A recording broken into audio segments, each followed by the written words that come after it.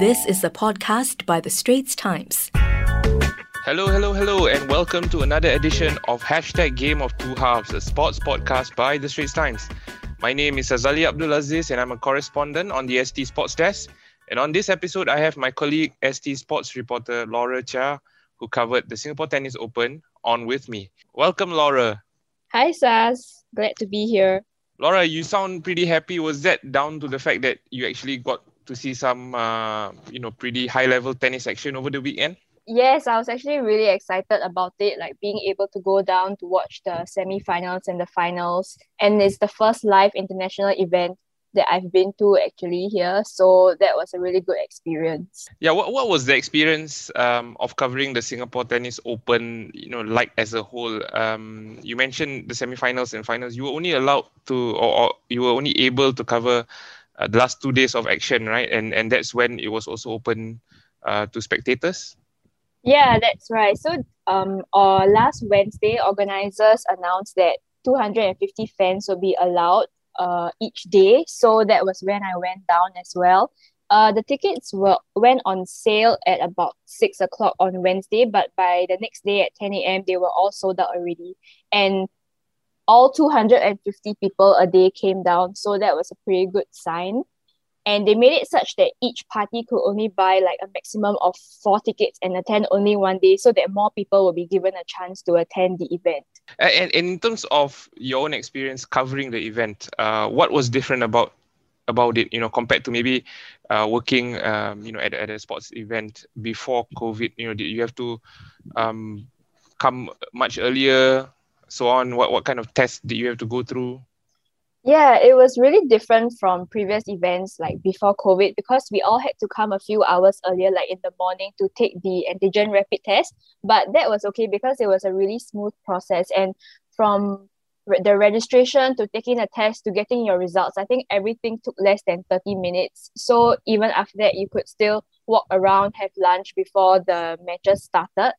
And when I was in the arena itself, it was pretty different as well, because first, there was no mixed zone, so the post-match press conferences were still conducted virtually because we weren't allowed direct contact with the players.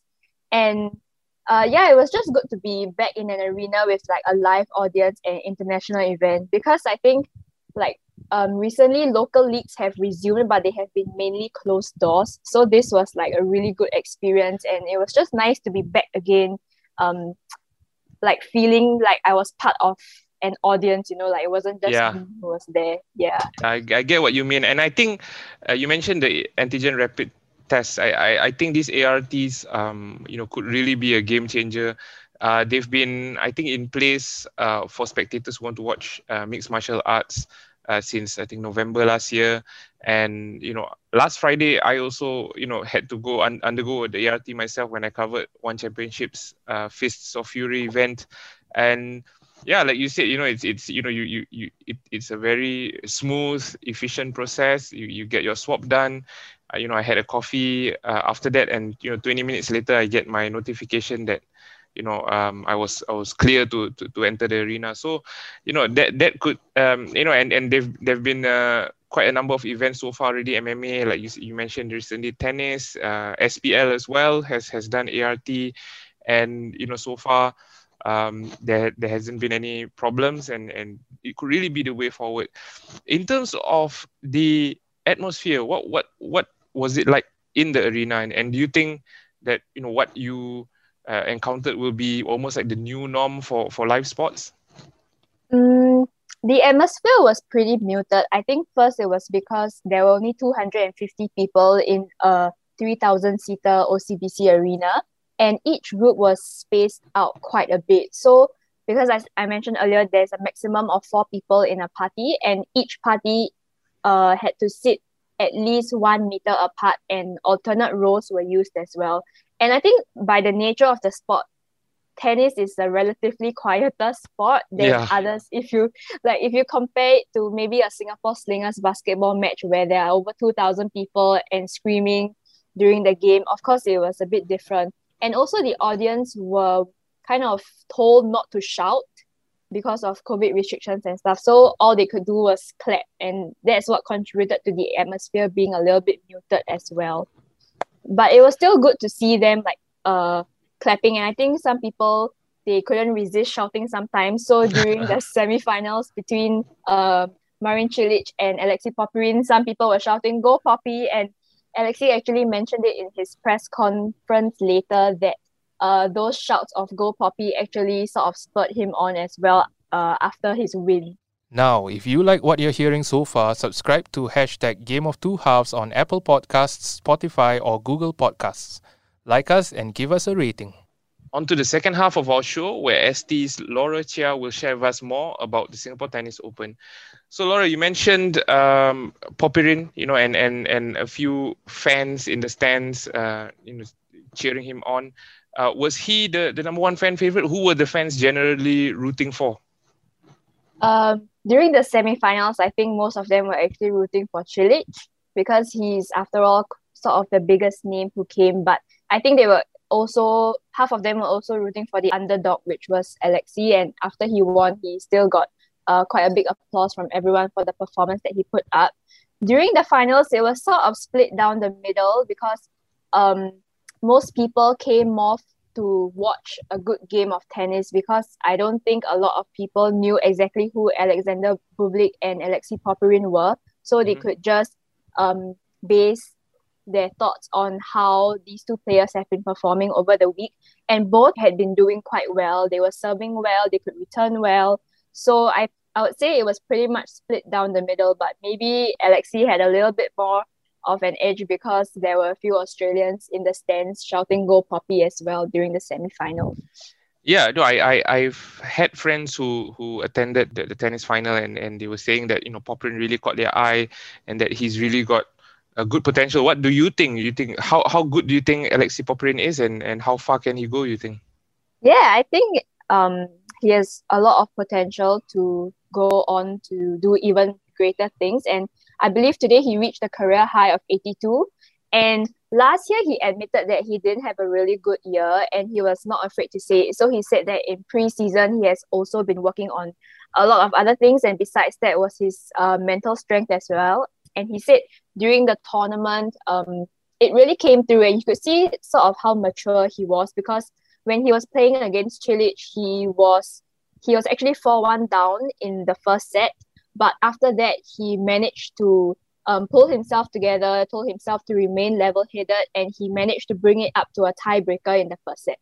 In the second set, it was a pretty close game as well, and to do that against Cilic, who is, of course, the 2014 US Open champion. Yeah, and Alexei is only 21, but I think he has displayed a very mature performance over the past week against Cilic and in the final against Alexander Bublik as well.